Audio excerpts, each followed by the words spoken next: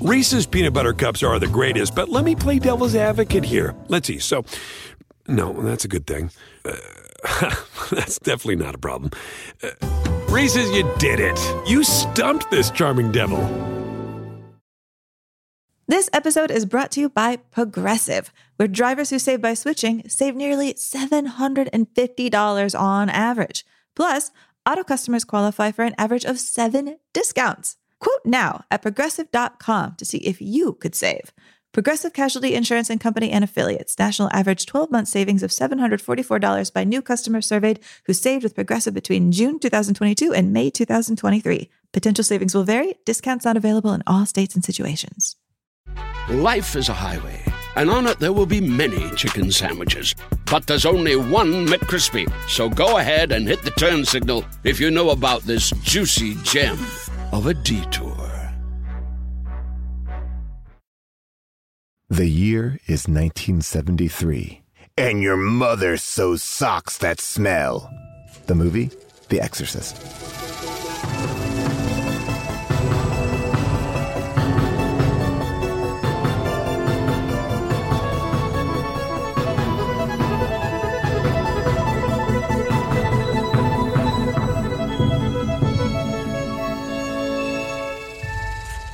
Everyone, and welcome to Unspooled. I'm Amy Nicholson. And I'm Paul Scheer, and welcome to the official start of Scaretober. That's right. Scaretober, as Unspooled delves back into horror films. And we're kicking it off with The Exorcist.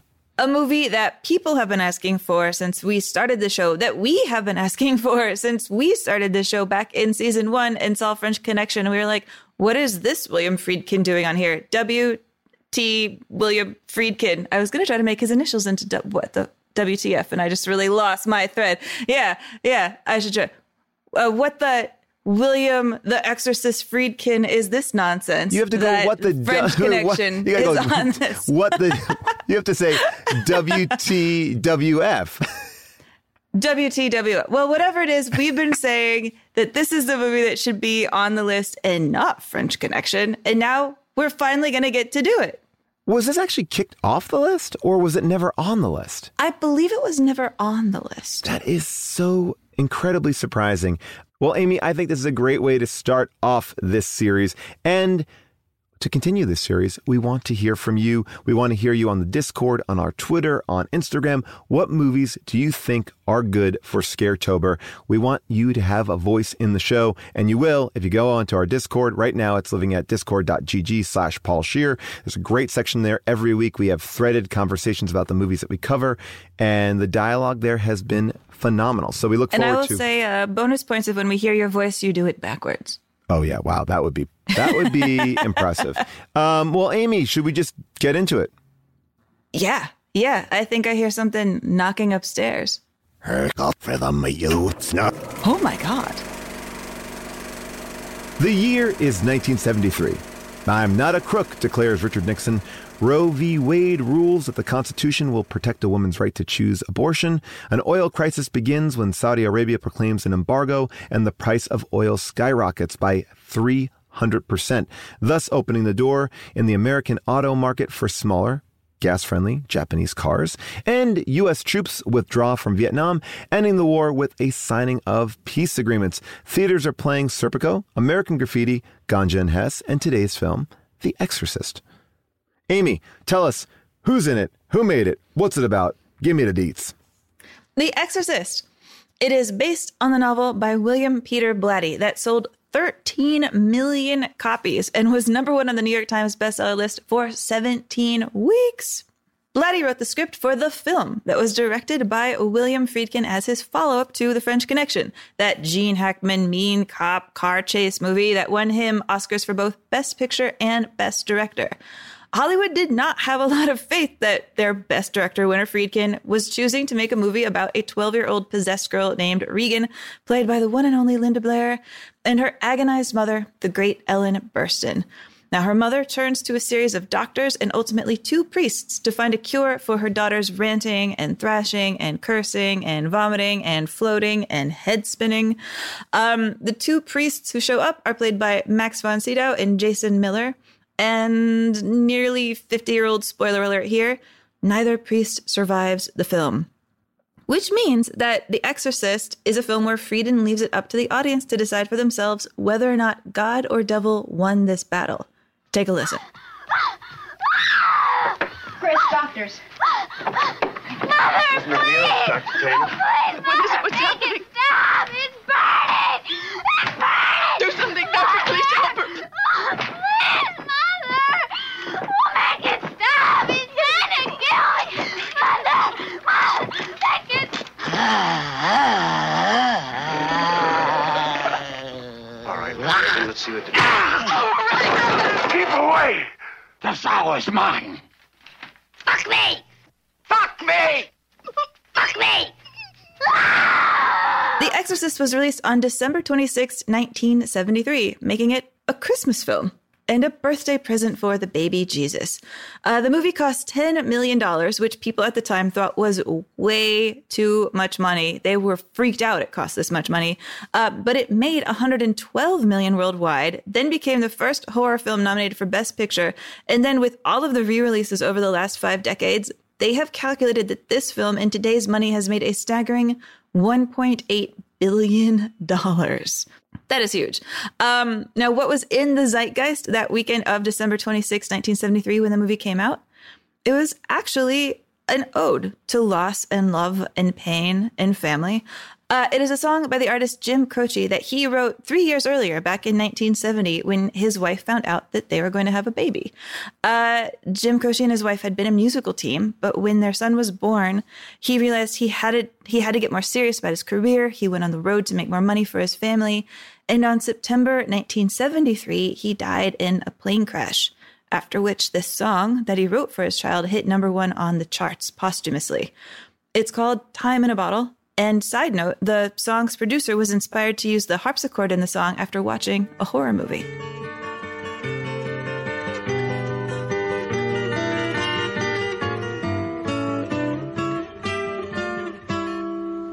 If I could save time in a bottle, the first thing that I'd like to do is to save every day till eternity passes away, just to spend them with you. That is a beautiful song, and it has been in my head ever since I found out this connection. Also, I would say, not only is this a song about that seems like a song where a voice, a spirit is reaching out from the beyond to talk about life and death and love.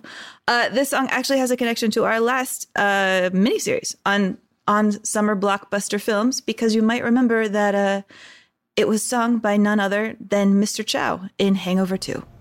If I could save time in a bottle, the first thing that I'd like to do is to save every day till eternity passes away, just to spend them with you. Are you guys seriously this calm?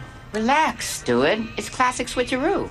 I give him money, he gives us Teddy. All right, now I think we should exercise and purge the hangover from our memory. It is not going up to space. We're in a whole new season. Let's get going, man. Well, Amy, I think the first thing to talk about with this movie is the fact that I was completely wrong. Last week, I said to you, I think I'm not going to like The Exorcist because I assumed that I had seen The Exorcist. Wait, what? Yeah, I never saw this movie.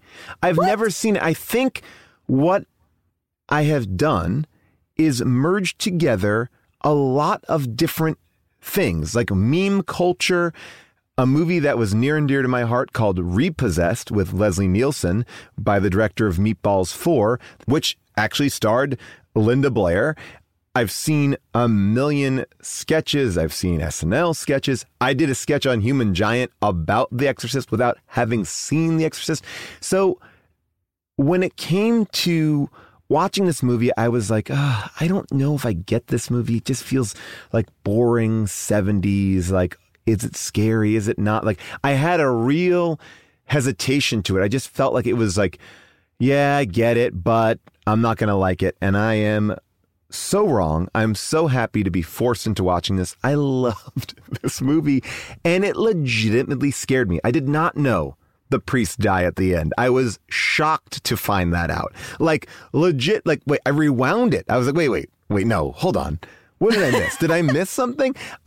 This movie was as close to a first viewing as possible, because even the head spinning, yes, I know. The peeing in the living room, yes, I know. But in context, in the pacing of this film, it was 10 times more terrifying.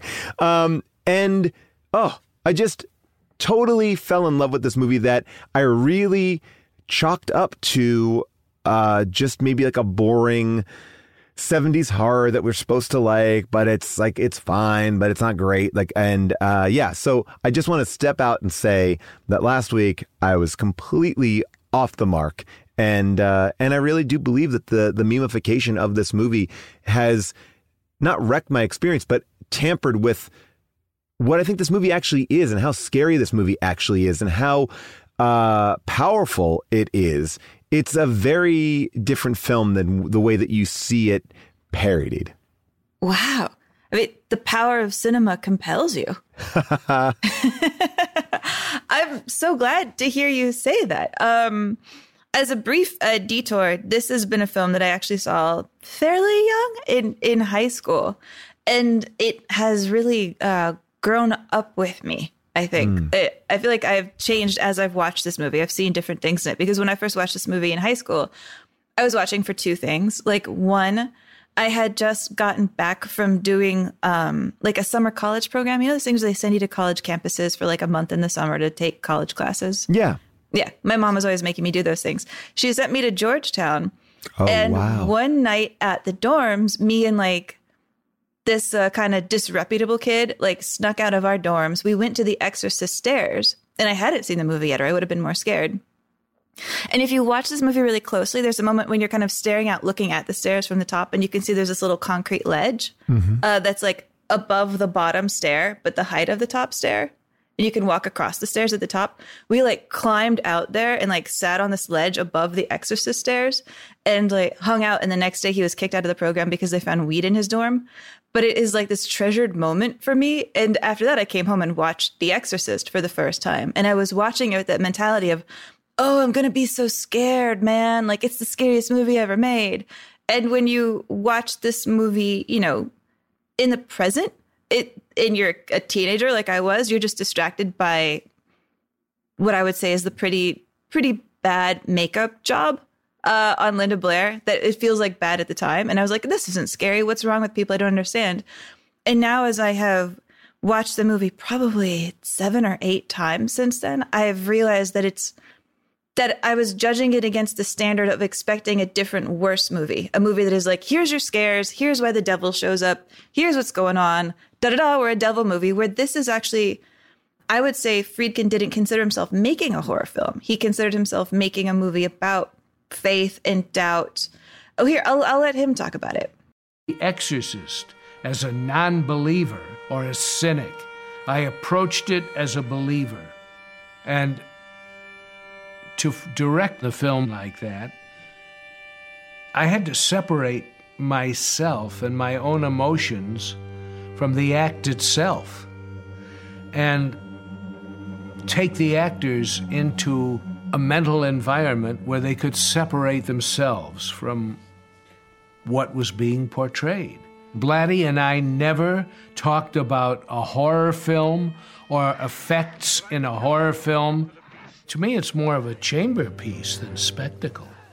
Most of the stuff takes place in one room, in the little girl's bedroom. We set out to tell this story that deals with the mystery of faith and good and evil, both extreme sacrifice and goodness and love. And yeah, like as he said, like this movie to me becomes something bigger than a horror film when I watch it. It is a chilling look at how crazy things just happen to your life and how you grapple with it. And will people listen? And can you do anything about it? And it feels so much even bigger than the devil, which is a weird thing to say. Well, I think it kind of reaches into a core aspect of something we can all identify with. Obviously, we are not all being possessed by the devil, but each one of us has problems in our lives at certain points that are hard to convey to the outside world, or people will look at us in a moment, catch us in an act or a reaction that feels bigger or weirder than they are used to, and they can kind of be like, oh, that person is crazy, that person is angry, or whatever they want to label you with. And this idea of, no, but there is something going on behind that. We may not see behind those doors. And I think there's something really interesting about this all taking place in the house and what goes on behind the closed doors of a celebrity, which is a really interesting idea in this film too. Like the lead character, the mother in the film, is a very famous actress. And there are gossip magazines where, she is being photographed. People love her. And this idea, and they don't really go that deep into the celebrity culture, but I do believe there is that root of, how can you explain without people thinking you're insane, or how do you bring people into your life? And in that way, I think this film is universal. Yeah. When I watched this film today, and I want to say, by the way, as an aside, the idea of making her, a celebrity actress, I think is such an interesting choice on the part of Blatty in his book, because it's not just trying to tell a story of here's your everyday mom, right. Your everyday mom, usually wearing too much makeup with perfectly curled hair, the way the people are in a lot of modern exorcism movies. And this horrible thing just happens to her. It adds this dimension that I think Chris, Ellen Burstyn, comes into the film as a person kind of used to getting her way. You see that in her first real interaction with her housekeeper. She's a woman who lives with housekeepers. She's used to kind of telling people what to do, getting the response she wants.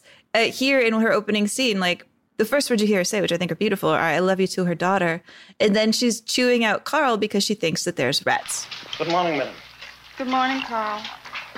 Oh, Carl, we've got rats in the attic. You better get some traps. Rats? Mm-hmm. Great so.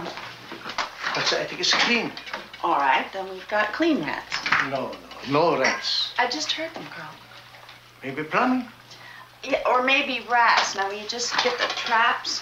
Yes, I go now. Well, don't go now, Carl. The stores aren't open yet. I will see. They're closed. This movie sets a tone, right? That she usually gets what she wants, and here's something where she is just absolutely stymied. And I think it adds something to it, the sense of paranoia when Karis comes up to her on the street when she's bruised and she's supposed to meet him, and she thinks he's just asking for an autograph, and she's just embarrassed and has these bruises and wants him to go away. It's not present in every scene, her celebrity status, but it affects things. I love that scene on the bridge.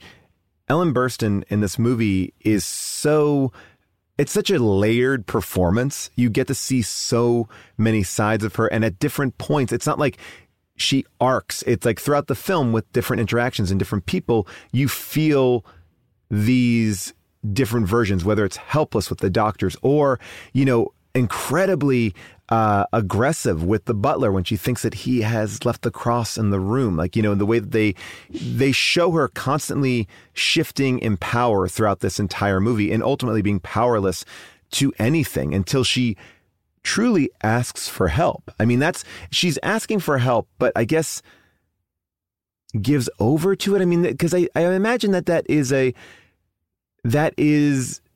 a part of this, is her character bringing in this insane idea, because they treat it in the movie this is an insane idea. To do an exorcism is an insane idea, and it's really more psychological than it is anything else. But she is opening herself in a way to something that is not a traditional medical treatment. I don't know. What did you think about that? Is that part of her character's journey to do this, or is it she wants to help her child the whole way through?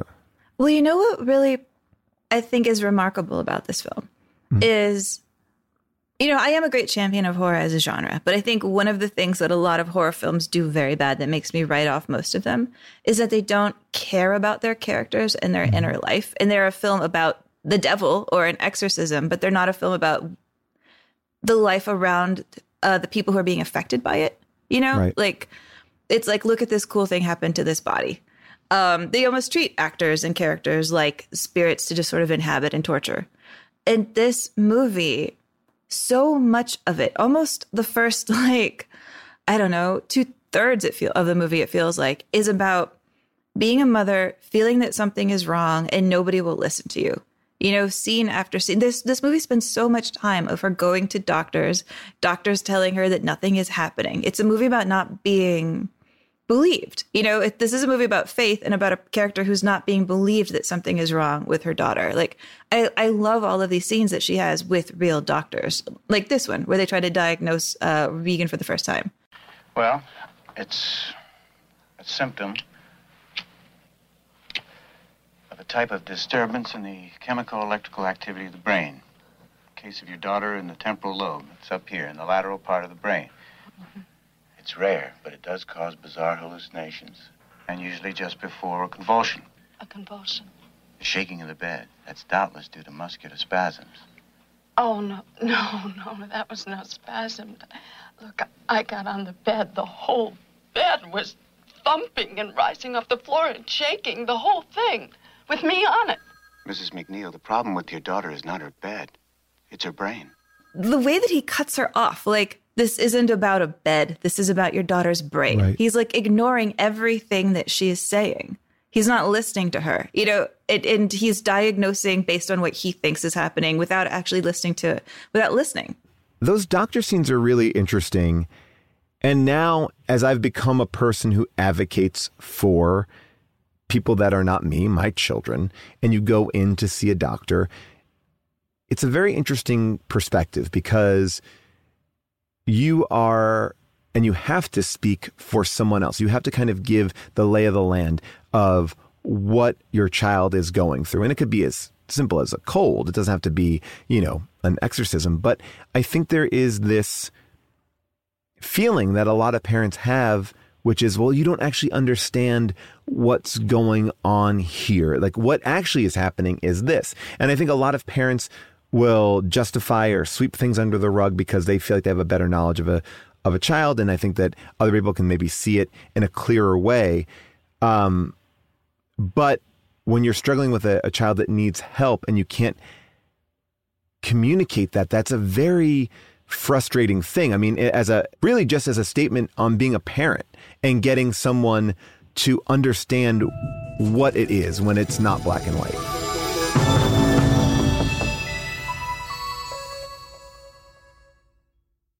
Life is a highway, and on it there will be many chicken sandwiches. But there's only one McCrispy. So go ahead and hit the turn signal if you know about this juicy gem of a detour. Two guys drove to work. Neither guy wore a seatbelt. One guy got a ticket. One guy didn't. The same two guys drove home. One guy wore a seatbelt. One guy didn't. One guy made it home. The guy not wearing his seatbelt didn't. Don't risk it. Click it or ticket. Paid for by NHTSA. As kind of a backstory on Friedkin and the way that he works, he has said very much that he believes in making the kind of films where he doesn't tell the audience what to think. He really likes leaving room for audiences to have their own interpretations. I feel like this is a film that I would describe as having a lot of air in it.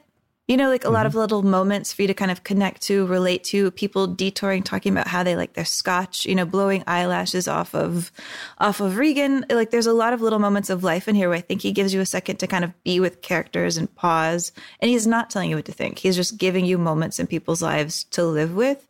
But I think what that results in this film is a horror movie where there's so much to kind of pull away from and interpret.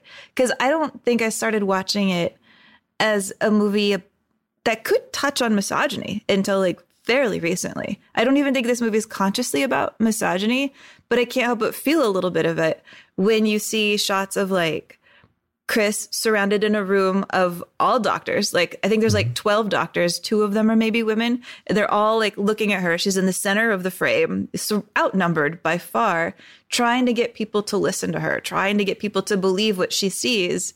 And they're not capable of doing it. There's like a limit to their belief. And it's not necessarily because she's a woman, but you could put that together if you wanted to, because you're also cutting in scenes of like Karras going to visit his mother in a mental hospital, scenes of women who are also considered crazy and locked away and put away, and people thinking her daughter has mental problems, like people thinking that women are wrong or crazy when something else is going on. Well, I think it maybe speaks to this larger issue that, you know, I'm saying when you're a parent, but, you know, traditionally, mothers are probably in this role of caregiver, like in the very general stereotypical view. And so there is something about, well, you're just a mother, and mothers are women, and women are going to be prone to being more hysterical. Hence, you see a little bit of that misogyny seeping in. And I think that that is something that I was connecting with on this viewing. I also just want to talk about what you just mentioned about the silences and the pacing. This movie truly doesn't get to the exorcism until about 27 minutes left in the film. Like the last half hour is the exorcism. That's really where a lot of the very memeable moments are. Like, yes, there are flashes of the possession, you know, before, but it takes about a solid hour to establish this world. And I think this movie is good because of that, because you can actually sit with these characters, understand who they are. It's so much more fulfilling to watch the priest's journey because we have his backstory. We see the way that Chris interacts with her daughter, the way her house is run, like this laying of the groundwork before you really get into something that is ultimately very unbelievable, I think makes you feel more connected to every character involved. It makes everything a little bit more scary. And that's how I felt. Like I felt truly, you know, horrified that the scene with the crucifix, you know, when you see that, it is, like, we've seen worse. We can all agree with that. We've seen better effects, scarier shit. But what makes this movie hold up is, I think, the grounding in reality that this movie really has. Like, we really spend a lot of time to make you live in this world before they upend it. And I think that like, I was really thinking about that as far as pacing and style and tone, and something that I think a lot of horror films lately have decided to ape. Yeah, no, I think it is a remarkably acted film. I don't want to rag on this film too much, but, you know, Malignant. Did you see Malignant? No, it's going to be an upcoming How Did This Get Made? So we'll be seeing it very soon.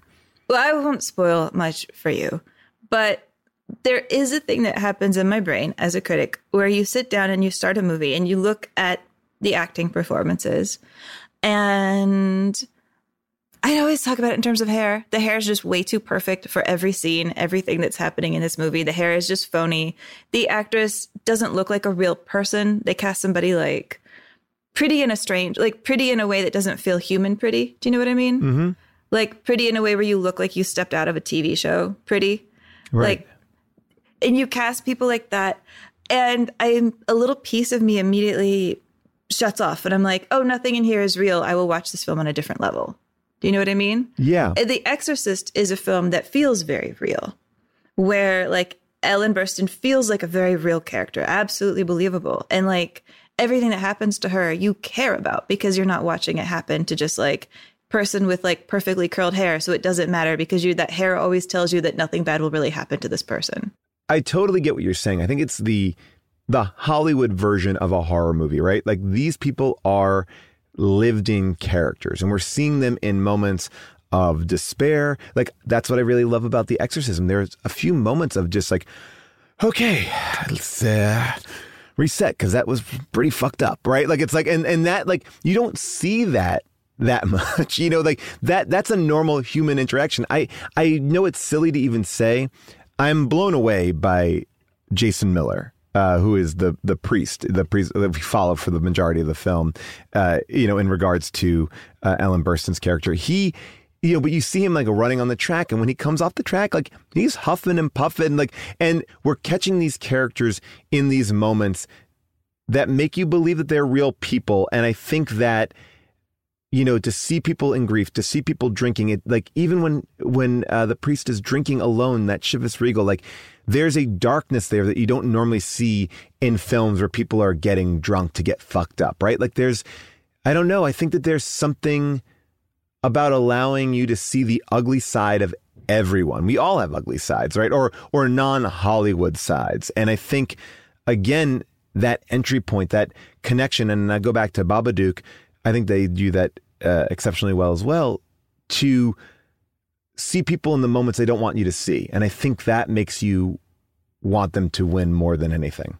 No, I agree. And there's something in the way that I think the sound design works on top of that I think is so smart. Because, in these early scenes, like, I think Friedkin sets up so much of what's happening really quick, really efficiently. The movie opens, in Iraq with this, with the call to prayer, so that the very first words you're hearing are, God is great. Allahu Akbar, Allahu Akbar, Allahu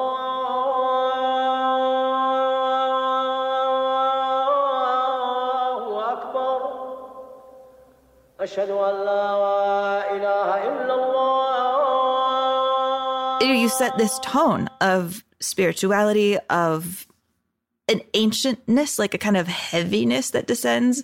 That opening image of like the sun being in black and white and then turning red and yellow, turning into color. There's this great documentary, by the way. It's called Leap of Faith. And it's about William Friedkin making this movie. It's wonderful. It's on Shudder right now. And he talks about like making choices like that, like changing the color of the sun as being like intuitive. To bring it back to like Inception and Dreams, which I feel like we've been talking about forever, he seems like a director who operates in that way too. Like he gets images or ideas in his head and he doesn't know exactly what they mean, but he puts them in the film, being unable to explain them and yet knowing they will have some sort of resonance. Like he talks about it here in this part of the documentary. I believe that we all have such inexpressible, unexplainable dreams that may come from somewhere else, that sometimes manifest themselves as déjà vu. There are so many images and moments in life that exist in some time warp or in some other place that are randomly selected by somebody else. We don't just dream about stuff that's happened or is happening to us.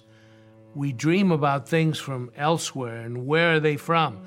And that is the most important discovery I made as a filmmaker, that I could take something from the life of one character and put it into the dream life of another. All right, I know I'm all over the board, but like where I was trying to go with that is like we get back from Iraq where we see Max von Sydow find the original Pazuzu, even though they don't ever say the name Pazuzu. You meet Ellen Burstyn acting, you see her walking home, and they do that thing, which I never thought about this, but she's walking home, you hear the song Tubular Bells, and you're seeing her walk through the fall. You're seeing kids run by in Halloween costumes, also setting a little bit of a spooky tone. You see the nuns walking by in slow motion and this music is playing. And I was thinking, oh my God, I wonder how much of this actually John Carpenter lifted for the scenes of watching Laurie Strode walk home in Halloween, because it's really similar. But where I'm driving to with all of this and taking the longest way to get there is she sees Jason Miller talking about losing his faith. And we get that little piece of his personality that's so important right there. Like the number one thing we need to know about him is he's a priest wrestling with faith. And so that it doesn't seem phony that that's what we're hearing, Friedkin interrupts that conversation with an airline jet that blots it out. And that airline jet is where I've been trying to go to in this like rambling digression, because I feel like that airline jet is one of those sound details that makes even this coincidental thing of her walking by the priest who will be in her house, who's wrestling with faith, make it that sound choice makes it feel so real. I'm just going to play it. I have to play it.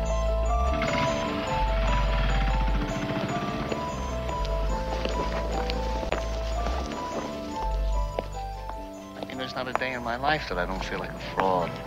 I mean, priests, doctor, lawyers, I've talked to them all. I don't know anyone who hasn't felt that.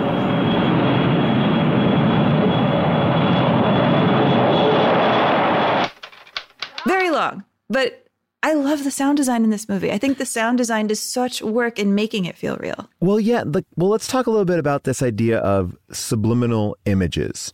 There's a big controversy, or not controversy, a big conversation around this and the way that, the sound design is creeping in underneath things and you're hearing one thing or you're seeing something else, or, and there's certain things about, the padding around the bedposts that they're shaped to look phallic. And, and when you see the Pazuzu face, you're seeing all these, these very intentional, I think, jarring, and what we're talking about here is keeping the audience on edge. And I think without being graphic, the film manages to keep you ill at ease. So when something outwardly bad happens or outwardly big, you're already uncomfortable. So I know that people said, well, it's subliminal, but I believe that William Peter Blatty said, well, there's no subliminal images. If you can see it, it's not subliminal. But Friedkin does say, I used these subliminal cuts, in my previous films, but it does help the storytelling, I think, in a horror film. And it's not just flashes. It's, I think, upsetting what we're used to in film, right? Because a horror movie should be the upending of normal life. And when you put in these flashes, you're upending a narrative that you're used to seeing. You don't know which way something's coming. Case in point, the priest dying. I was not ready for that or used to that or even knew that could be a possibility in a mainstream film. It really did shock me.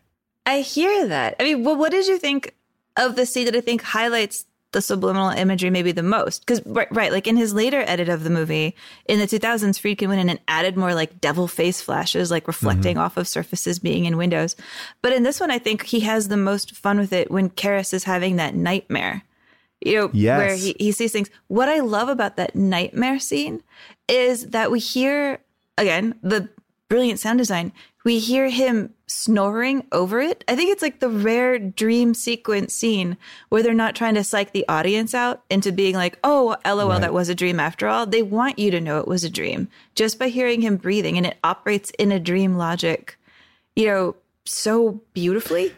Yeah. Do you think that this idea of not trusting what we see is also playing into the idea of people don't truly understand me? Because Chris is looking for someone to believe her.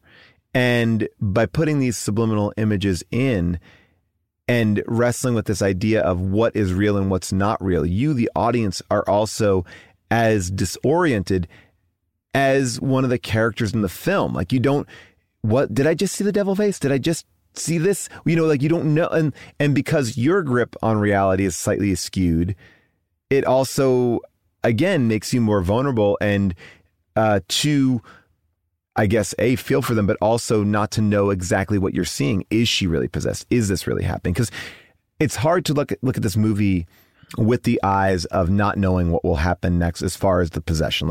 You can't get away from this movie as a pop culture, lightning rod. Everyone knows that this is the case, but I imagine as you're watching this movie the first time, it plays like a drama. Is she really possessed? We don't know why she gets possessed. We don't see it. Not like she goes down and something happens. She gets hit by lightning. That is not fully explained. It wasn't oh, she grabbed that statue from this guy in Iraq. We don't know exactly what is happening. The Ouija board, did she bring it in with the Ouija board? Is that what the film's saying? Or is it just being a kid? Yeah, did she bring the ghost in because of that?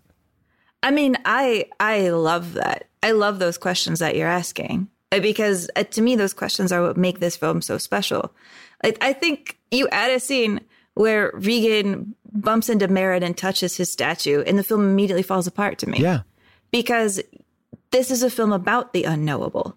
And it's not a film about what's in doubt for the audience. Although maybe for you, it's like, I never feel when I watch this movie that I'm in doubt that she is possessed. You're just in doubt of why the world would let this happen. You know, not like, am I crazy? Is she crazy? But this is a thing that is crazy. What on earth is going on? It's not. Is she having a mental breakdown because her father left her mother? I mean, she names the ghost in the Ouija board after her dad, right? Like, is this like E.T., you know, when we see, you know, the kids reacting in this way of like, you know, they're not going crazy, but like, is this a kid having a mental breakdown because she lost a parent? Or, I mean, I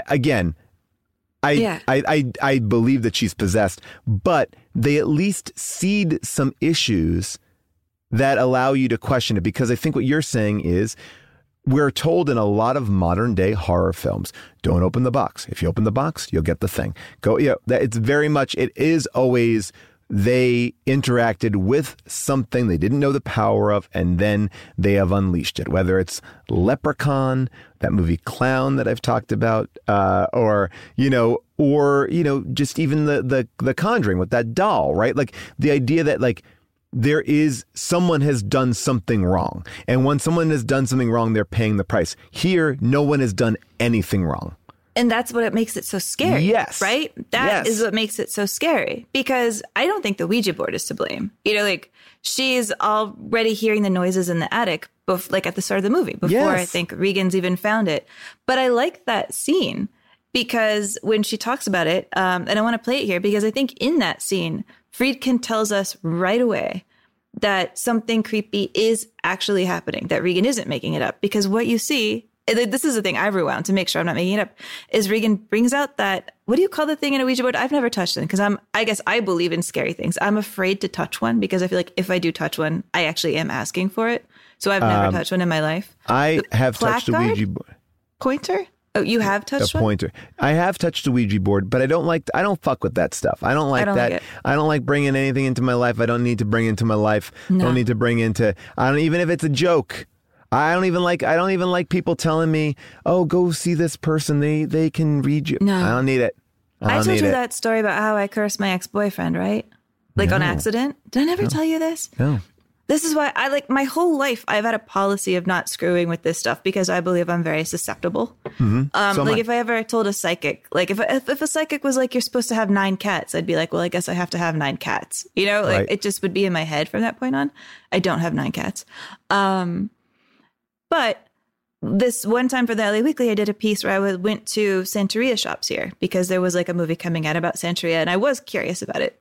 So I went around and I, kind of scoped them out, kind of like I was doing Yelp reviews, I guess, of Santeria shops, figuring out the vibe, how things worked in there. And I went to one that looked almost more like a CVS than any of the other ones, very stark white stuff on shelves. And something in that store, I was like, oh, this guy feels like the real deal.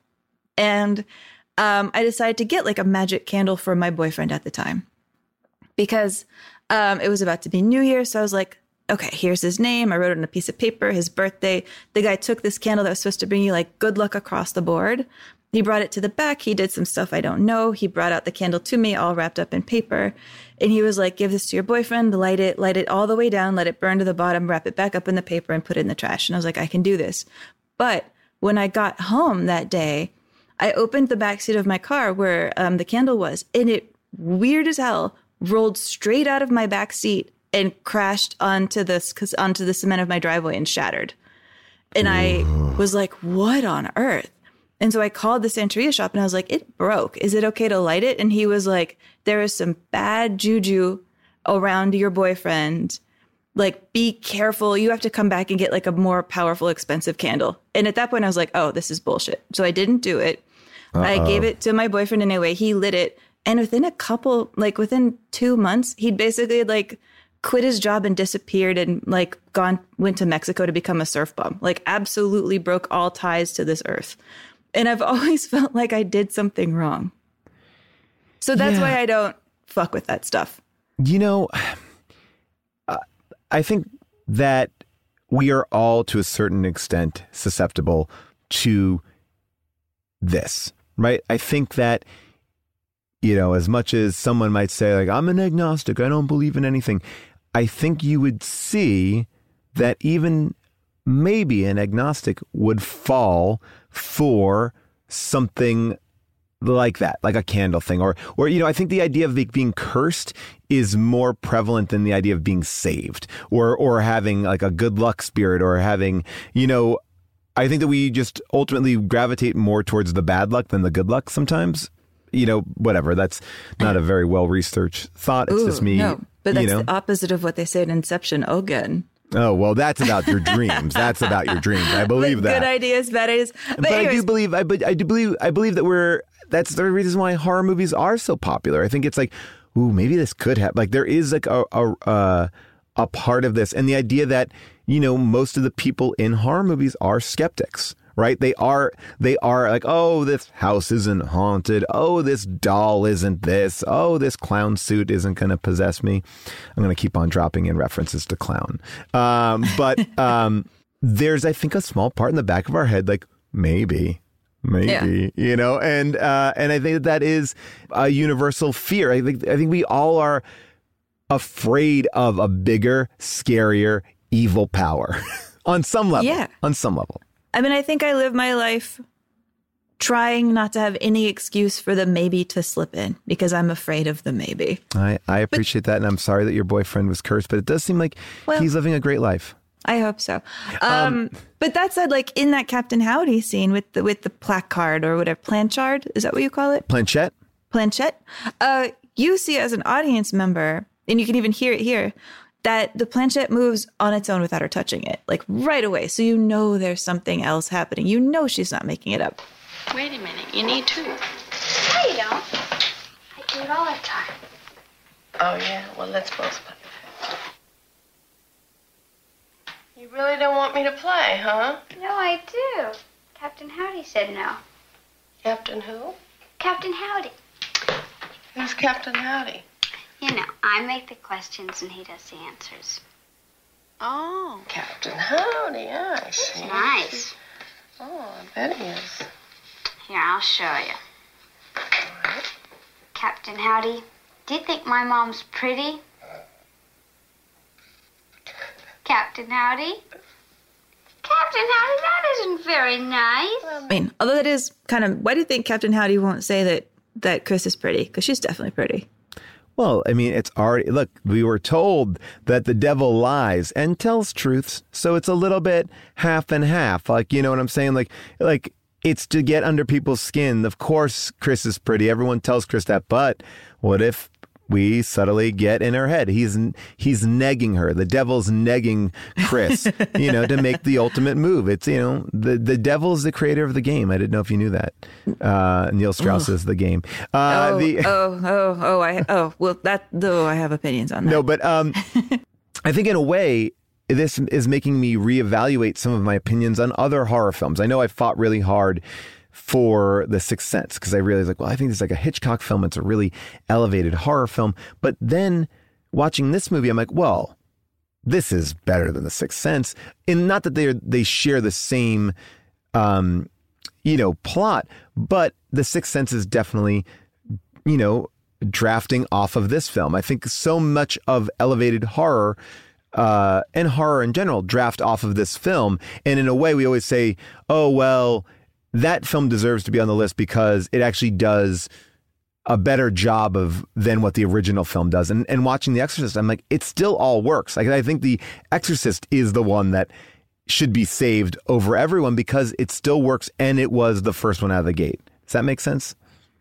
It does. I mean, it really, I think, sets such a mood. And it's the kind of horror film that I think is special because it brings horror to the relatable. Like, I actually talked about this a little bit in the Halloween episode, or in my Halloween podcast, about how in the 70s, you get this movement where horror steps out of things that happen when you're in places where you're not supposed to be, right? Like horror movies, Frankenstein, Dracula, they happen when you're going to old-timey castles. Mm-hmm. Psycho happens when you're going to a motel and you're on the run and you've done something bad. Like there's a lot of setup in older horror films where the setting itself is so unusual that it is a place where madness can happen. Do you know what I mean? Yeah. Well, And, again, it's like that idea of like you're bringing it to yourself. Like if only you didn't do blank, if only you didn't go to that castle in Romania, if only you didn't go to that hostel, if only you didn't decide to break in and rob that blind man who lives down the block. Like, you know what I'm saying? Like someone has made a choice that's a little bit suspect. I agree. And I think we like that sometimes in horror because it makes it easier for bad things to happen to these people. You're like, well, they screwed up. They shouldn't have done that. And shouldn't now watch it's okay. that VHS tape.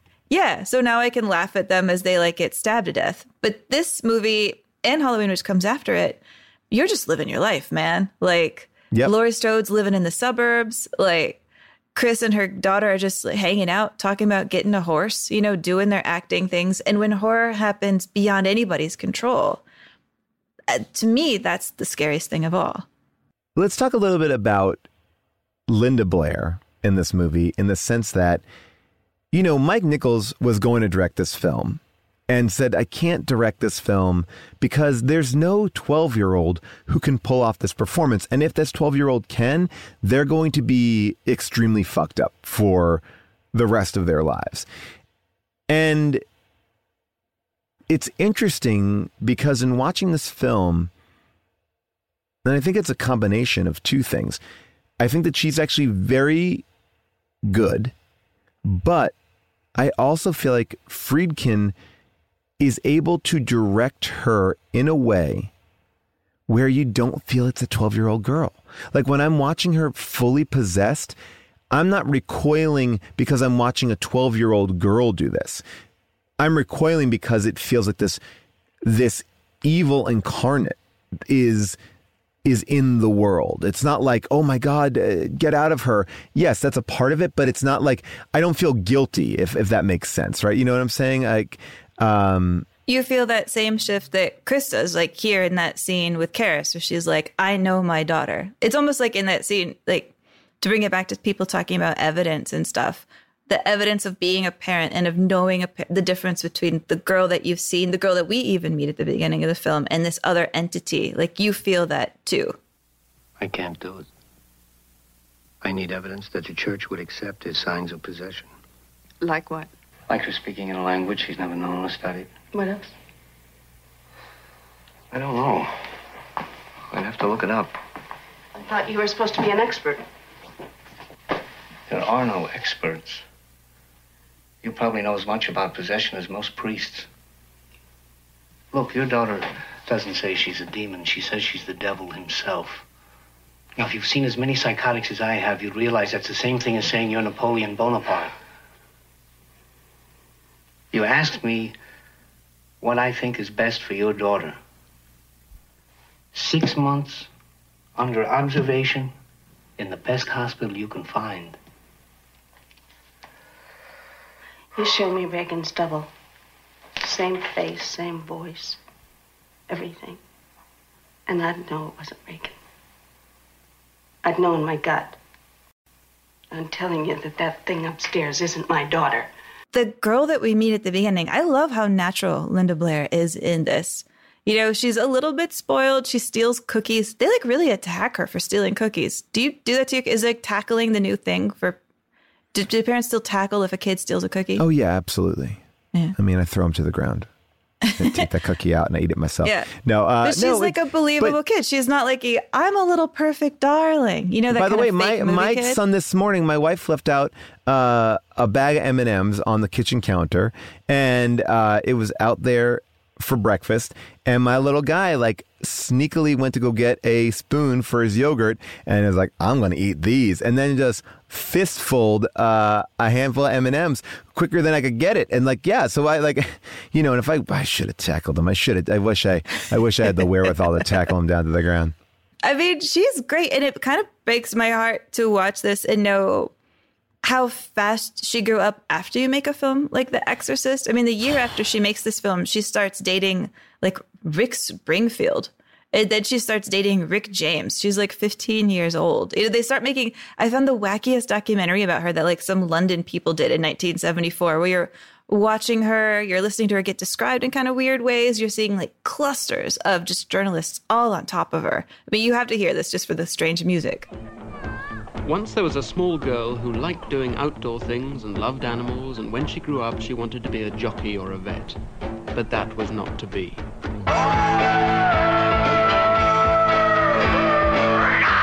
Instead, she became a film star. She starred in a film that made people ill all over the world. What she did in the film was repulsive and grotesque, and the world wanted to be reassured that despite it all, she was still an angel-faced, all-American cutie. Linda, there are various rumours that you were affected psychologically by the film, which are no doubt untrue, but what is the situation? Did it disturb you in any way? No, it didn't at all. It didn't? No, people, I think, just, they felt that I'd have to come out kind of with problems or something, and that's how it started. I don't know. But, no, I've never had any. Well, she had to hire security guards because not only was she having that kind of rise in popularity, but she was having religious zealots saying like, you are glorifying Satan. Like, she's getting it from all sides. I think about this time, and I have to think that Jodie Foster goes into this category as well. I mean, Jodie Foster is in, this, Taxi Driver, and overly sexualized, young, and we don't really. Brooke Shields was the same way. Like, there was a time here where we were just like, they're in a movie, it's cool now, It's like, but I will say that when I was performing at UCB, Jamie Dembo was friends with the lead actress from the Blair Witch Project, and she came to the theater to do monologues for this Sunday show that we did called ASCAT. And Amy, I did that show so many times, and I saw that show so many times. And you're talking about celebrities would pop in, pop out. It was wild. But when she showed up, it was the only time where there were armed security. She had to almost be like picked up and hoisted out of the theater because people were surrounding her in such a way of her. I mean, and I think look, that movie had this idea of like, is it real? Is it not real? And all that sort of stuff. But it was amazing to see how people responded to her. I've never seen anyone get responded to in that degree. Just never, never, ever. Yeah. And it was yeah. Is that why we didn't get more films from her? Heather Donahue, right? Like, yeah. Because I think, if our audience really rallies for Blair Witch, I'd be so happy because I love that movie to pieces. Yeah. She's amazing in that movie. Like, that is a hell of an acting performance. And I've always felt like we got robbed of more Heather. Well, but here's what I'm going to say about it, which is there's a weird thing when you become associated with something that is so iconic, right? Because Linda Blair had it, and I think Heather Donahue has had it. Like, these people that are cemented with an image of something that they have done, not to say that they can't do anything else. It's not like saying like, oh, well, Andrew Dice Clay, he can't play X or Y, but it's almost like, especially women get like kind of like funneled out. But I would say everybody in the, I was blown away that Jason Miller hadn't acted like a ton more, but then I realized, oh, he's more of a playwright. But even, his career, like, I was like, this is a plum role. Like, wouldn't you want to be this? I mean, he's phenomenal in that movie, like so believable, so good, so real. But it's interesting. Like, sometimes we want to almost exist in a way where we lock those people a little bit in amber. I don't know if that's full. I don't think that like, Vera Farmiga is like experiencing that. I don't, with all those movies that she does. But I think there is something about being like introduced that way, especially if you're younger and that's when people first know you. Like, I mean, there's this podcast that I just absolutely love. The Lolita podcast by Jamie Loftus. Okay. I'm just obsessed with it. And she has an episode that's on like all of the actors who have played Lolita through the years, and how playing Lolita sets up a thing, kind of like what you're talking about with Linda Blair, where like the press thinks they can tell you or ask anything of you. You get really typecast in the public eye. And one of the side notes that caught my attention preparing for this episode is that she talks about how there was a Broadway production of Lolita, and the actress who wound up performing the role for the week that it ran was Denise Nickerson, the actress who played Violet Beauregard in Willy Wonka and the Chocolate Factory. Uh-huh. And this was right around the time that The Exorcist came out.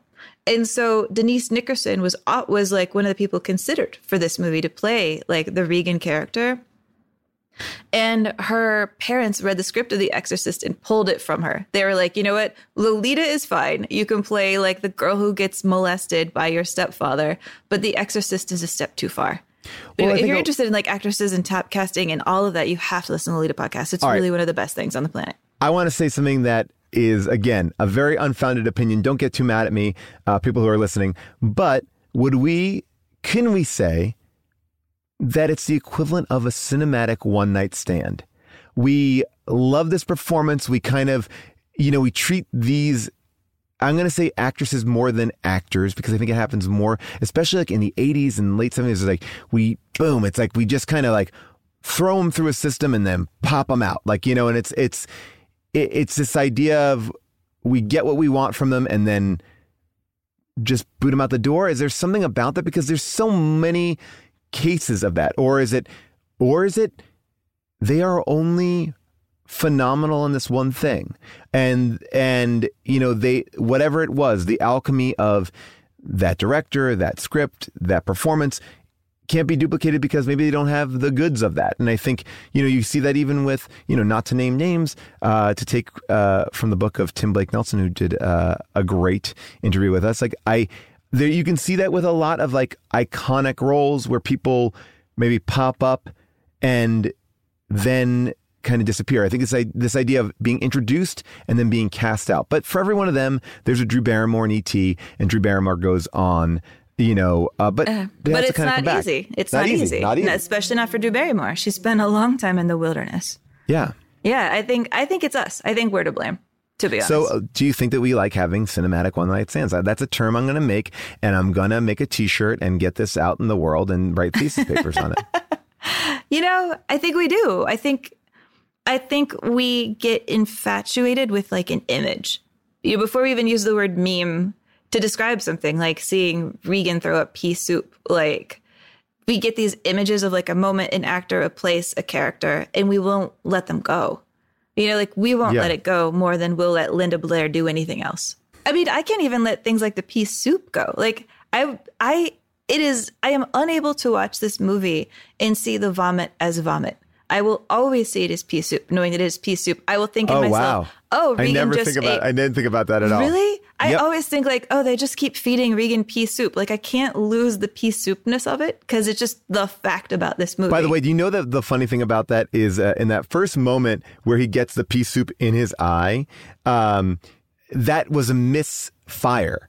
That pea soup was supposed to go on his chest, but it shot in his eye. And so that look of revulsion and disgust is true to form of being puked in the face. So they only did one take of that. I just love that was a great thing. I wonder if it was a misfire or if it was Friedkin holding a kind of Friedkin surprise on the actor, because that was also a thing he really likes to do. I mean, that spitting thing reminds me of Alien, where they're like, we're going to really get shocked. We're just not going to tell people what's going to happen when the alien explodes out of John Hurt's stomach. But Friedkin had this thing he would do on the set. You know how whenever the phone rings and people would jump, which I think is the closest thing this movie has to a jump scare. I hate jump scares for the most part. The phone ringing ones here, I will take, or the doorbell ringing. No, I like it because it's atmospheric. It's like, it's also not like, ba-ba. It's not like, I'm a cat in a closet for no reason. Yeah.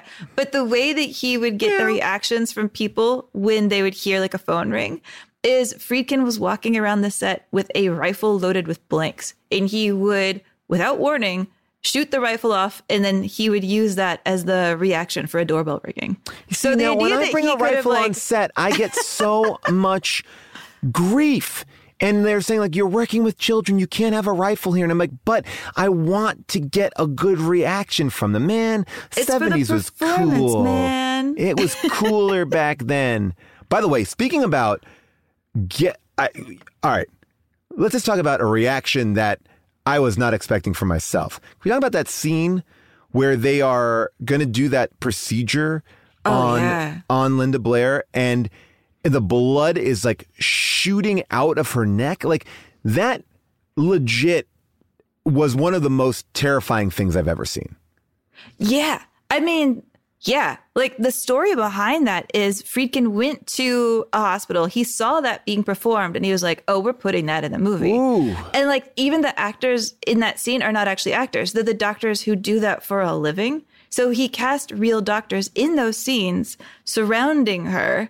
Though that scene of the blood, like, you know, this movie famously, when it came out, people like passed out. People had to be taken away in ambulances. One guy sued Warner Brother because he fainted and he hit his jaw on the back of a chair and he broke his jaw. Like, somebody attacked the screen.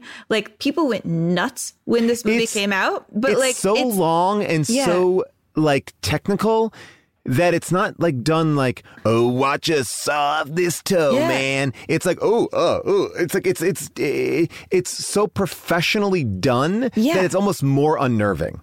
No, that's the scene where most of the people freaked out. It's not at the devil stuff. It's at just like genuine medical things that actually happen to our bodies. You see, now I thought you wouldn't like that scene for a very different reason. Why?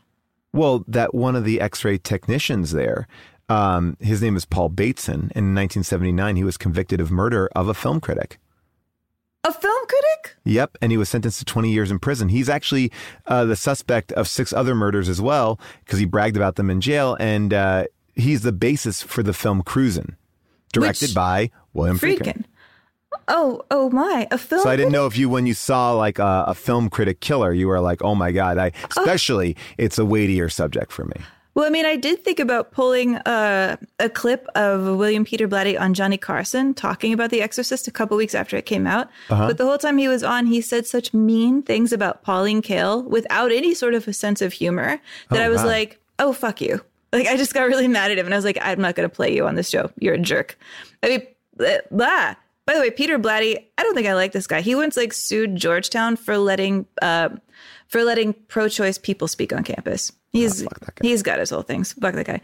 But I don't like it when people are mean to critics. That's terrible. But that scene, I mean, don't you think there's like this interesting parallelism in this film? Like, you have these scenes of, you know, 2 doctors entering her house, mirrored later by 2 priests entering her house. You have these scenes of being in hospitals, and you're looking at like the implements. You're looking at kind of the wiping of her brow, the iodine on her neck. There's a kind of religiosity to the way that Friedkin filmed scenes of being in the hospital. And I feel like he's making you question, how much does medicine even know? Like, is medicine as limited in our world as like spirituality, as like the conception of spirituality is? Like, are we believing in these men who are all dressed in white, kind of like priests, you know, like who are we giving our faith to and why? And the fact that these doctors themselves like don't have the answers, you know, there is something I think in the relationship he's trying to draw between modern medicine and religion. There's a part of me that thought, is this about rejecting traditional Western medicine and embracing, you know, a different idea? But I think that she approaches it, and everyone approaches it like it's comical. Like, oh, you could do this thing. I mean, it's all placebo, but it may work. And the idea that even the priest is like, it's kind of bullshit. You know, everyone's like, it's kind of bullshit, which I think actually makes the movie more interesting, that it's not like, we've done it before. Now, yes, they bring in the priest who has done it before, and he's like, let's get to work. But he's not like, he basically has about 4 lines of exposition. It's like, we're going to get to work right now. Don't worry about it. That is the devil in there. It's not anything else. Let's go. Like, you know, it's not like he's kind of clinical about it. He's medical about it. Yeah. But you're right. Like, Karras is making jokes about it, right? I mean, well, jokes. He's like, well, he's like, get a time machine. And how do you go about getting an exorcism?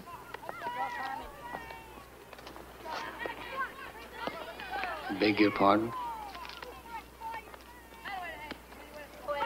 If a person's, you know, possessed by a demon or something, how do they get an exorcism? Well, the first thing, I'd have to get him into a time machine and get him back to the 16th century. I didn't get you. Well, it just doesn't happen anymore, Miss McNeil. Oh, yes? Since when? Well, since we learned about mental illness, paranoia, schizophrenia, all those things they taught me at Harvard. Miss McNeil, since the day I joined the Jesuits, I've never met one priest who has performed an exorcism, not one. Can I ask you something? You know, the great Max von Sydow, we gave him a Lifetime Achievement Award at LAFCA a couple of years ago. And he passed away, last March 2002, right before the world shut down. Because of this movie, I think in the back of my head, I have always thought he was 9 million years old. Oh, because yeah. There are people who are perennially old. I mean, the Golden Girls I was watching as a kid, I'm like, they're still, what? Like, it's like they all started shooting that when they're 42. Yeah, he's 44 in this movie. He's 44. I think as much as I think like the makeup on Regan is it looks like one of those 80s motel paintings where it's like splashes of pink and blue and green. It's just more colorful, like a My Little Pony than anything. Like the old makeup on him is terrifying. Like terrifyingly real, like the way he moves. To me, he will always be an 85-year-old man because of this movie. Like he was just born to be 85. He did his like black and white stuff, then he was 85, and he was 85 for the next 40 years until he died. It's a good place to be, to look that old and to be able to do it. I think that like Christopher Plummer had that too. Like Christopher Plummer always looked pretty old, and I think you see him hot in Sound of Music, and you're like, what? Yeah, it's a whole different thing.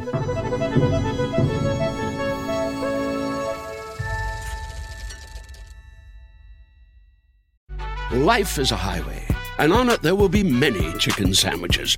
But there's only one McCrispy. So go ahead and hit the turn signal if you know about this juicy gem of a detour. Two guys drove to work. Neither guy wore a seatbelt.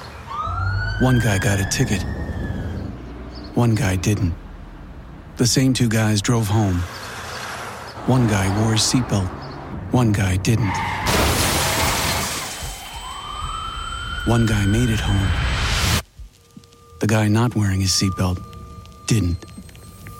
Don't risk it. Click it or ticket. Paid for by NHTSA. I mean, I need to talk a little bit about Lee J. Cobb, who...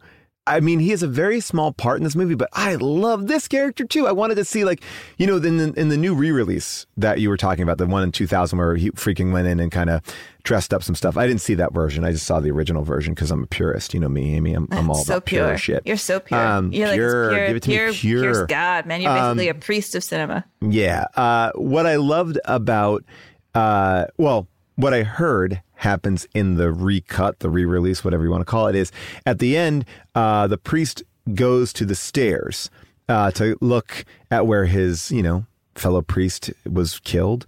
Yeah. And then all of a sudden... Father Dyer, who's actually played by a real priest. I think he's the first priest on film played by a real priest, Father William O'Malley. Wow. By the way, about Dyer, just he shows up at her house. There's a rockin' party going on. He's the piano playing priest. It makes me think a couple things. One, for a movie star, Chris has a really eclectic group of friends, right? She's down with priests. She's got an astronaut there for some reason. She's a woman who also gets invited to the White House. And I love watching the food. It's like a true 70s party because children are there, or a child is there, and everybody's wasted. Well, yeah, that kid was supposed to be upstairs, so I at least say that, Yeah, but they're wasted. And the hors d'oeuvres, I kept trying to freeze frame the hors d'oeuvres. It's what? Black olives and some sort of goo. And then at one point they're eating bowls of chili. I've always wanted to go to a 70s party that winds up with a Father Dyer sitting around playing piano and everybody's singing. That just seems wonderful. There's something so funny, not to go back to Mike Nichols, when we did that great interview with Mark Harris, not to say that we did a great interview, but Mark Harris's great book about Mike Nichols and getting to talk to him about it was great for me as a fan of that book. I will say this. One of the things that I remember so clearly from that book was when Mike Nichols was shooting regarding Henry, there's a scene where it's a party scene and there's caviar. And Mike Nichols was like, this, you call this caviar? This is not caviar. Caviar, we need to do this. And he went out and sent his PAs out to buy very, very expensive caviar for the entire, all the extras and everybody in the scene because he thought it looked better in the party scene.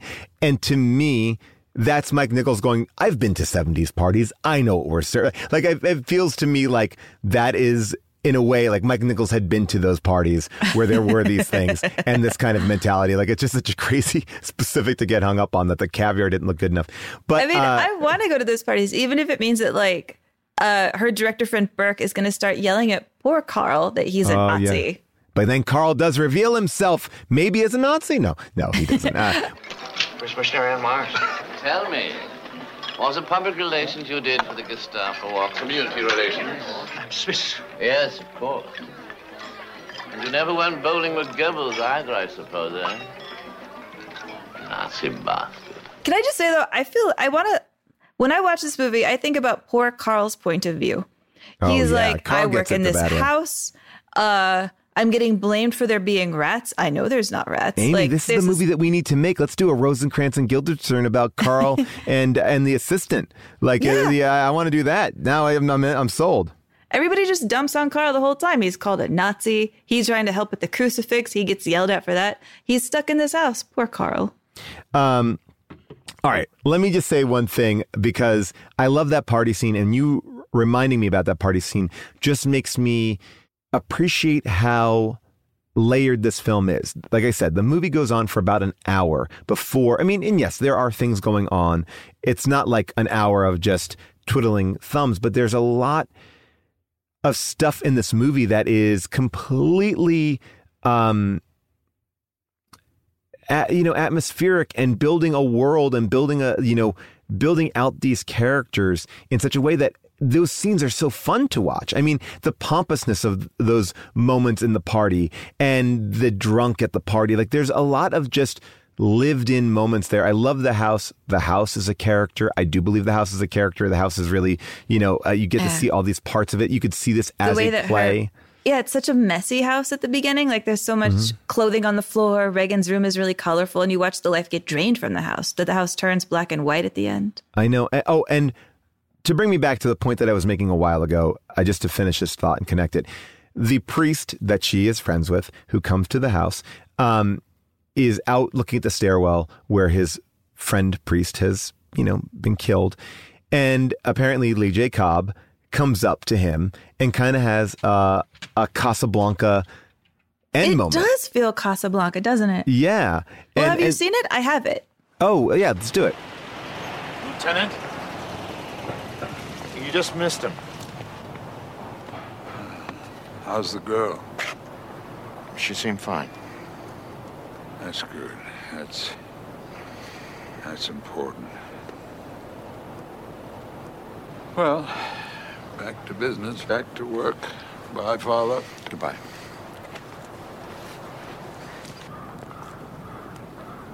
Father Dyer, you like films?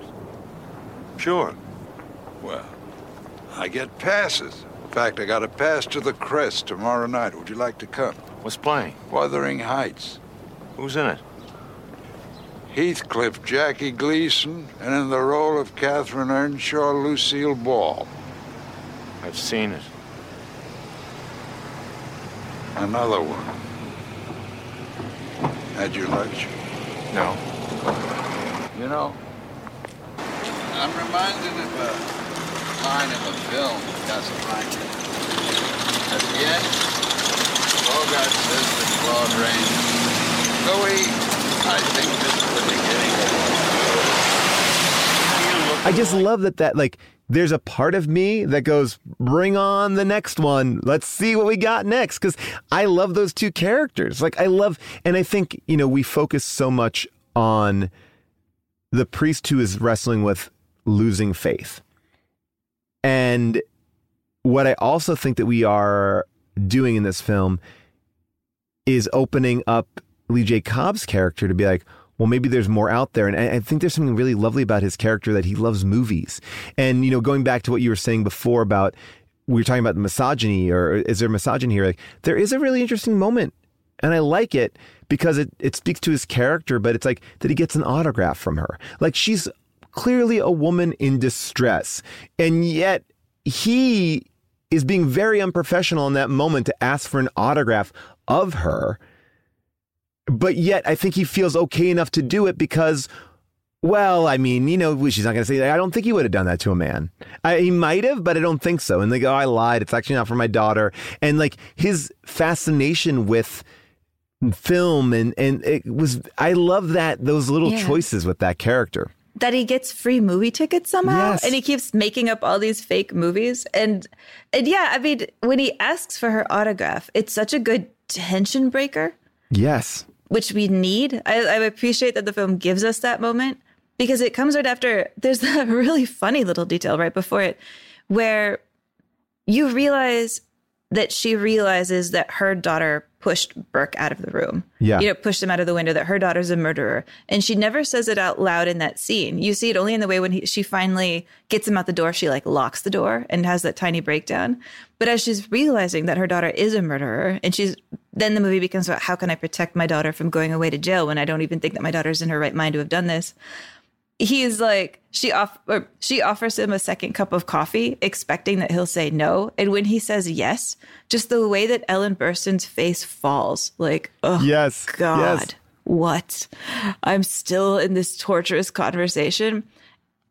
That is what I love. I love this about Friedkin giving all of these characters the space. So it's not like, oh no, he thinks my daughter did it. Like, it's not like she turns to the maid and she's like, he thinks my daughter's a murderer. It's all just there, quietly. Let me like bring something else to the forefront. Like when we watch Babadook, and do you think it's okay that I'm really drawing a straight line to Babadook? Because I feel like this movie shares so much with that movie. Go for it. There's something about it where I feel like that mother is so unstable. And there's something really interesting about Chris, which is she is more exhausted and put upon, and like she doesn't go crazy. Like she does hold it together. And yet people who see her from the, like you can see how people see her from the outside as being maybe a little bit more crazy, but she holds firm in the center. She may be rocked.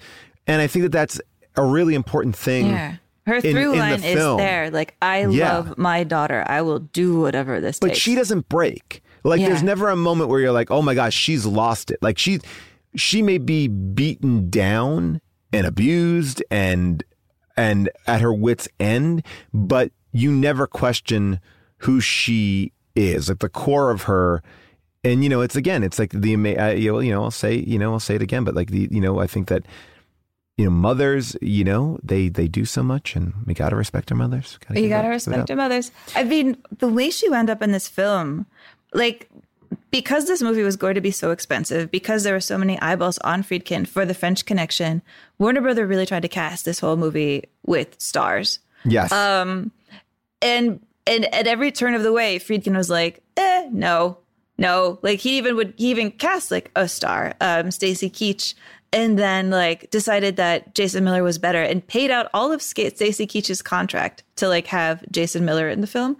But they really wanted a movie star to play Chris. They wanted Audrey Hepburn at one point to play Chris, but they couldn't get the timing to work out. Ellen Burstyn calls him up and she's like, I really want to do this movie. Do you know who I am? And he said yes, but he had no idea who she was. She had just had her reputation of being a really good actress from being in The Last Picture Show. But he said that he didn't remember really who she was in The Last Picture Show. He tended to get her confused with Cloris Leachman in The Last Picture Show. But when he brought up the idea of having her do it to his producer said, over my dead body. And then to make his point, his producer laid down on the floor and grabbed Friedkin's legs and wouldn't let him walk as a way of saying, literally over my dead body, you will not put Ellen Burstyn in this movie. Wow. And then he did anyway. He like really fought for that. And you know how hard that is, I think, for directors to fight for that. If he didn't have the clout from French Connection, I don't think he could have gotten away with it. No, but he did. And she's marvelous. Like this really is her film. I also think that talking about what we were talking about with The Hangover or Bridesmaids, I think you make the same argument for Superbad too. It's like when you're introducing the audience to people, like, yes, she was known, but I think when you look at the faces here of everybody, they feel new and fresh. It doesn't feel like some of the choices they were going to make originally. Like it was supposed to be Audrey Hepburn, right? And she's like, well, I'll do it, but you had to shoot it in Rome. And it's like, well, no, we're not going to do it. And then it was like Anne Bancroft, and it was like, well, I'm actually pregnant, so she can't do it. And then for like, for some of the male parts, it was like Jack Nicholson and Dustin Hoffman and Warren Beatty. It was like these big names, and I think that big names sometimes it becomes a different movie. And look, Lee Cobb, all these people are working actors to a certain degree, but they're not. Lee Cobb, our juror number 3 in 12 Angry Men. Yes. But I think that there is something about, being a little bit less recognizable, that you can buy it a little bit more. Like Jane Fonda was considered and turned it down. And this idea that if Jane Fonda's playing an actress, there's a believability there, and going, oh, is this Jane Fonda doing her? But I think Ellen Burstyn, I don't know. It just, what's funny is like the character. I think like the Chris character is basically Jane Fonda, right? This would be like Jane Fonda playing Chris, who's playing Jane Fonda, like an actress with, right. The haircut, an actress who's doing, what does she call it? A Ho Chi Minh Disney film, like, because the film she is shooting, which maybe we should play a clip of her speech there, her one scene as an actress, because when you look at this scene, it's like hundreds of people, like hundreds of extras. Karis is in there briefly, so there's some sort of a connection to the plot. You see Burke in it for a minute, but like to take the time to shoot this scene is a choice. Like I think this is a kind of scene you have to really fight for to get that. Like her one movie scene is going to be gigantic and on a ski with like thousands of college kids. Mm-hmm. But what she's doing, it felt really relatable to today. She's doing a movie about like fighting the system, about, I guess a little bit about like belief.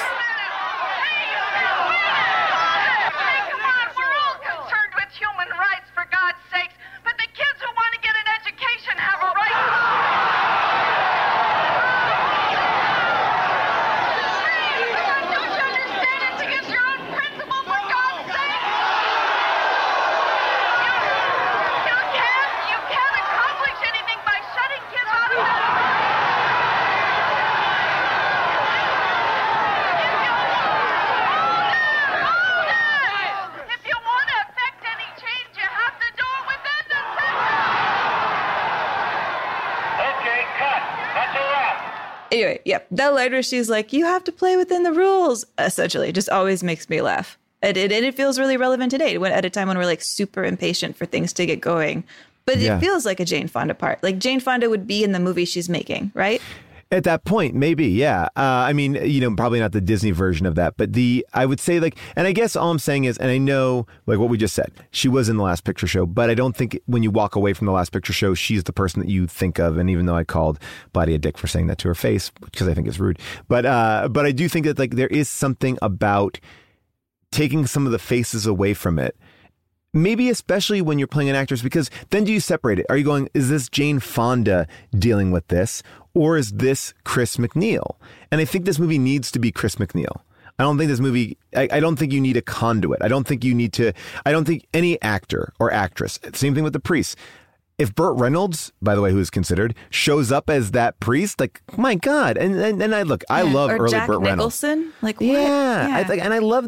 I love these performances. And Jack Nicholson's been amazing in different things, but it's like, and again, watch Gator. I'm a big Burt Reynolds fan. Gator is great. But actually not even Gator. White Lightning. That's the one that's good. Gator is a sequel.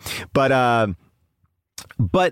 all I'm saying is it takes you out a little bit more. It takes you just a little bit more out when you see movie stars, I think, in these roles, in my opinion. There's something about it, and I think it goes back to your original point that you made at the very beginning, which is you see these people unkempt, you see these people beaten down. And yes, is that a part of like a 70s kind of ethos? Sure. But I think it's a lot more believable, and I think you're a lot more connected when it's not like, when the name The Exorcist is at the top of this movie, ultimately. I think that like that's, it's not like Jane Fonda in The Exorcist. And, or at least at that point. No, I agree. I think that circles us back to what we were talking about, because it was like a role that I think immortalized these actors for us in these characters. It does get harder to escape, know, like they are forevermore. These people. It's almost like you would say it's like a cinematic one night stand, right? I've heard that somewhere. What a catchy phrase. Yeah, but I think it's really good. Somebody smarts in that. I was actually expecting that there would be no bad reviews, which is rare. I was like, there can't be a bad review of this movie. That's insane. Oh, I imagine there's a lot because it's a horror movie and what is it? Blah, blah, blah, blah. Yeah, okay. There were a ton. And the common theme that I seemed to see in most of them was A, it was too gross, but B, that it was a movie that I think was too big for its britches. That maybe being this expensive and not having movie stars in it even as a justification, they wanted to see this movie get torn down. And in doing so, I think they said some things that are pretty dumb and pretty wrong. I picked 2. I'll read them really fast. You ready? Great. Yeah. So Time said, the movie is vile and brutalizing.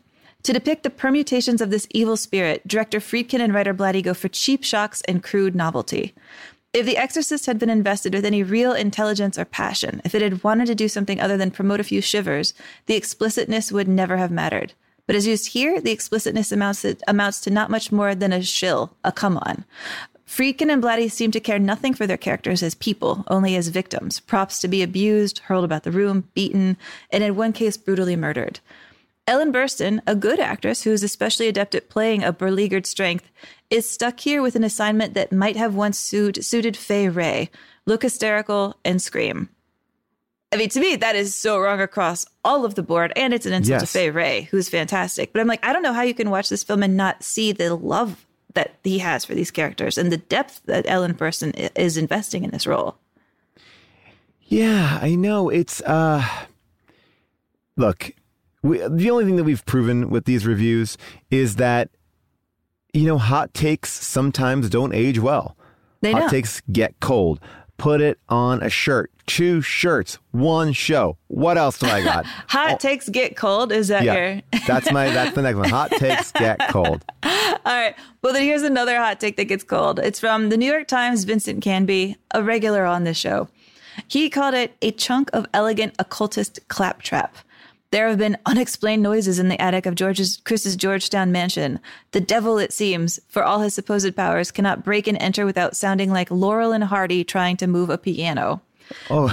The Exorcist is a practically impossible film to sit through, but not necessarily because it treats diabolism with the kind of dumb piety movie makers once lavished on the stories of saints. It establishes a new low for grotesque special effects, all of which I assume have some sort of religious approval since 2 Jesuit priests are listed among this film's technical advisors. The producer and the director have gone whole hog on and over their budget, including the financing of a location trip to Iraq to shoot a lovely, eerie preface at an archaeological dig that is, as far as I can see, not especially essential to the business that comes after. According to trade reports, The Exorcist cost about $10 million. The money could have been better spent subsidizing a couple of beds at the Payne Whitney Clinic. Again, the money seemed to make people mad, and the idea that like this is a letdown after the Oscars. Like you want Friedkin to make another French Connection, and I don't want that. But let's just look, and I again, hot takes get cold. Again, I love using that phrase that I heard somewhere else, but the idea is this movie until 2017 was the highest grossing horror film of all time. That's adjusted for inflation, of course, until it knocked it off its perch. So in that way, it's totally wrong. Like like this movie is arguably one of the most successful films of all time, or at least in the genre. Yes. Like, what is it now? It's probably like, I mean, I'm sure now after 2017 that might have been topped again, but probably Get Out, It, and this. That may be the top 3. Maybe. Don't look it up. But who cares people. about money, man? It's just great. It's just great. I think by making a movie that I think genuinely asks you to think about your own preconceptions. Like, do you think evil wins? Like, does evil win if the priests die ultimately, or does good win that the priests are willing to sacrifice themselves? Like, well, I guess let's briefly just talk about our own 2 takes on that, because I think this is like a good way to kind of wrap up this episode. Is it like a mutual death? Like, does evil die when goodness goes down with it? It's sort of this, Terminator 2 kind of an ending. They gotta drop him in the frying pan to kind of get it all done. Like, is this that one exists with the other, but if they both don't exist, then nothing's there? Yeah, like, is it a film that I guess harkens back to like the history of the Catholic Church, to martyrdom as being one of the ultimate ways of proving your faith? Well, yeah. Right? Oh, that's interesting.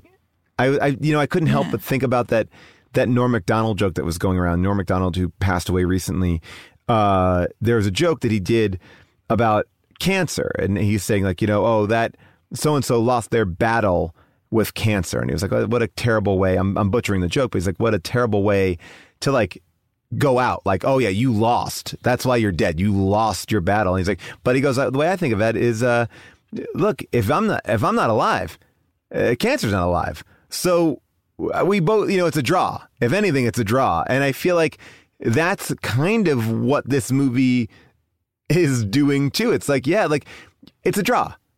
No one won. They erased each other. Huh. I like that.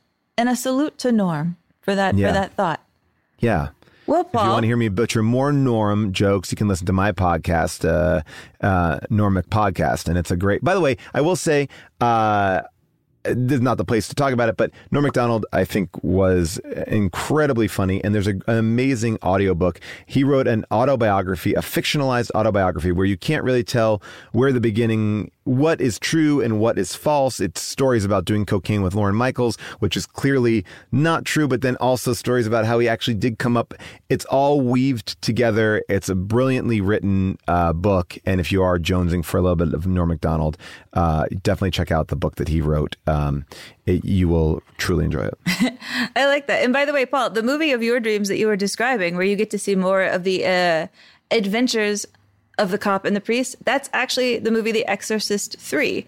And I will say, I once did a live podcast about Exorcist and Exorcist 3 for my old podcast, The Canon, with Thomas Lennon, who loves The Exorcist 3. It was a live show at the Overlook Festival in New Orleans. And our episode gets crashed by, I will say, a legendary horror actor who is quite terrifying. All right. I will watch it, but I'm not excited about this casting already. I'm not sure. I'm not sure it's going to be the same thing I need. Fair enough. Well, what are we going to do next, man? Well, that's a great question, because we talked to everybody who listens to the podcast, and we have decided to jump into something a little bit different, but equally scary to continue Scaretober, which is The Cabinet of Dr. Caligari, which is... Now, Amy, I don't think we talked about this online, but this is a movie that I watched one night on Criterion because I'd heard so much about it, and I fell in love with this movie. And I know that this is, not up my alley normally, a silent film, but it's so enjoyable. I definitely recommend you, if you're not like jumping and jonesing at the fact to go back and watch maybe a weirder movie that you don't know about, I think you'll like it. I think it is. It's less than an hour. It's wonderful. It's free on Tubi. Yes. I cannot say enough reasons why you should watch this movie. You will see in here, if you're a Tim Burton fan, you will see the seed of everything you love in that man in this movie. It's really, really good. And I'm very excited to talk about it because after I saw it, all I wanted to do was chat about it. So I'm so excited. So that's next week. And because we can't play a clip of it for you since it's silent, how about we do this? Let's leave you with a little bit of the raw audio from the actress who was the voice of Linda Blair. Her name is Mercedes McCambridge. To record her double voice in character, she drank raw eggs, shotgun whiskey, and asked to be tied to a chair in a crouching position so that she would feel stress and pain. And by the way, just to point it out, because it is a good piece of little trivia, the reason why people think that Linda Blair did not win the Oscar was because this actress made a case for it being an unfair nomination because she was the voice. Huh? She's like, how can you nominate one? We are in tandem, just like that movie with Greg Kinnear and Matt Damon where they were stuck together. You can't unseparate these two people. But truly a possession. Well, here is Mercedes's raw audio. La plume de ma tante.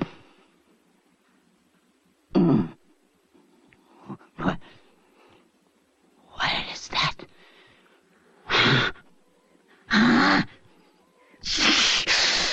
It burns. It burns me, you beast. Bastard. Cease.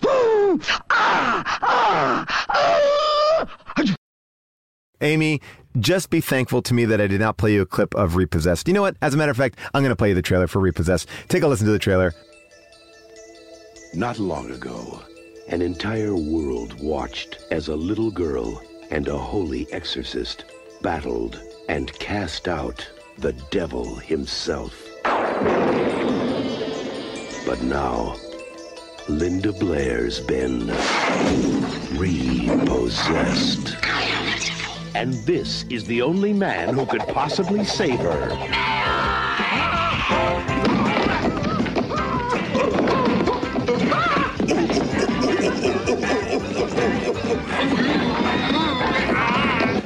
Leslie Nielsen. I couldn't find my butt with both my hands.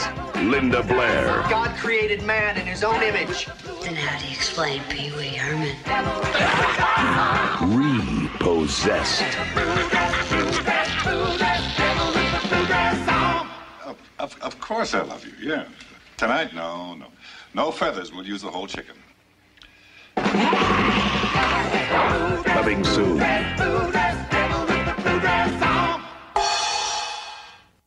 That's all for today's show, and remember to rate and review this show. Tell people about it. It really, truly helps. A big thank you to our super producer, Josh Richmond, and our audio engineer extraordinaire, Devin Bryant. Thank you guys for making this show sound so amazingly great. And our MVP behind the scenes, Molly Reynolds, for making sure that this show runs on time and that we have our research at hand. I also want to give a shout out to Kim Troxel for her amazing art. And if you want to keep this conversation going, please do so at discord.gg/Paul Scheer. There's an unspooled section there where we have debates and votes and polls. We also have our Facebook group, the Unspooled Podcast Facebook group, that is still an amazing place to be. I want to give a huge shout out to everyone in all those forums for keeping these conversations going. And I also want to let you know that you can head on over to tpublic.com to check out our Unspooled merch. That's right. Go to tpublic.com/stores/unspooled to see what we got in the store. And that's all. We'll see you next week on Unspooled.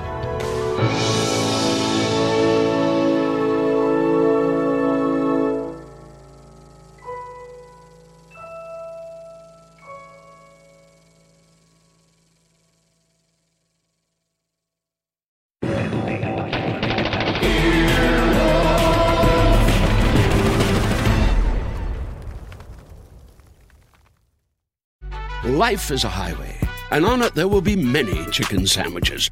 But there's only one McCrispy. So go ahead and hit the turn signal if you know about this juicy gem of a detour. Two guys drove to work. Neither guy wore a seatbelt. One guy got a ticket. One guy didn't. The same two guys drove home. One guy wore his seatbelt. One guy didn't. One guy made it home. The guy not wearing his seatbelt didn't. Don't risk it. Click it or ticket. Paid for by NHTSA.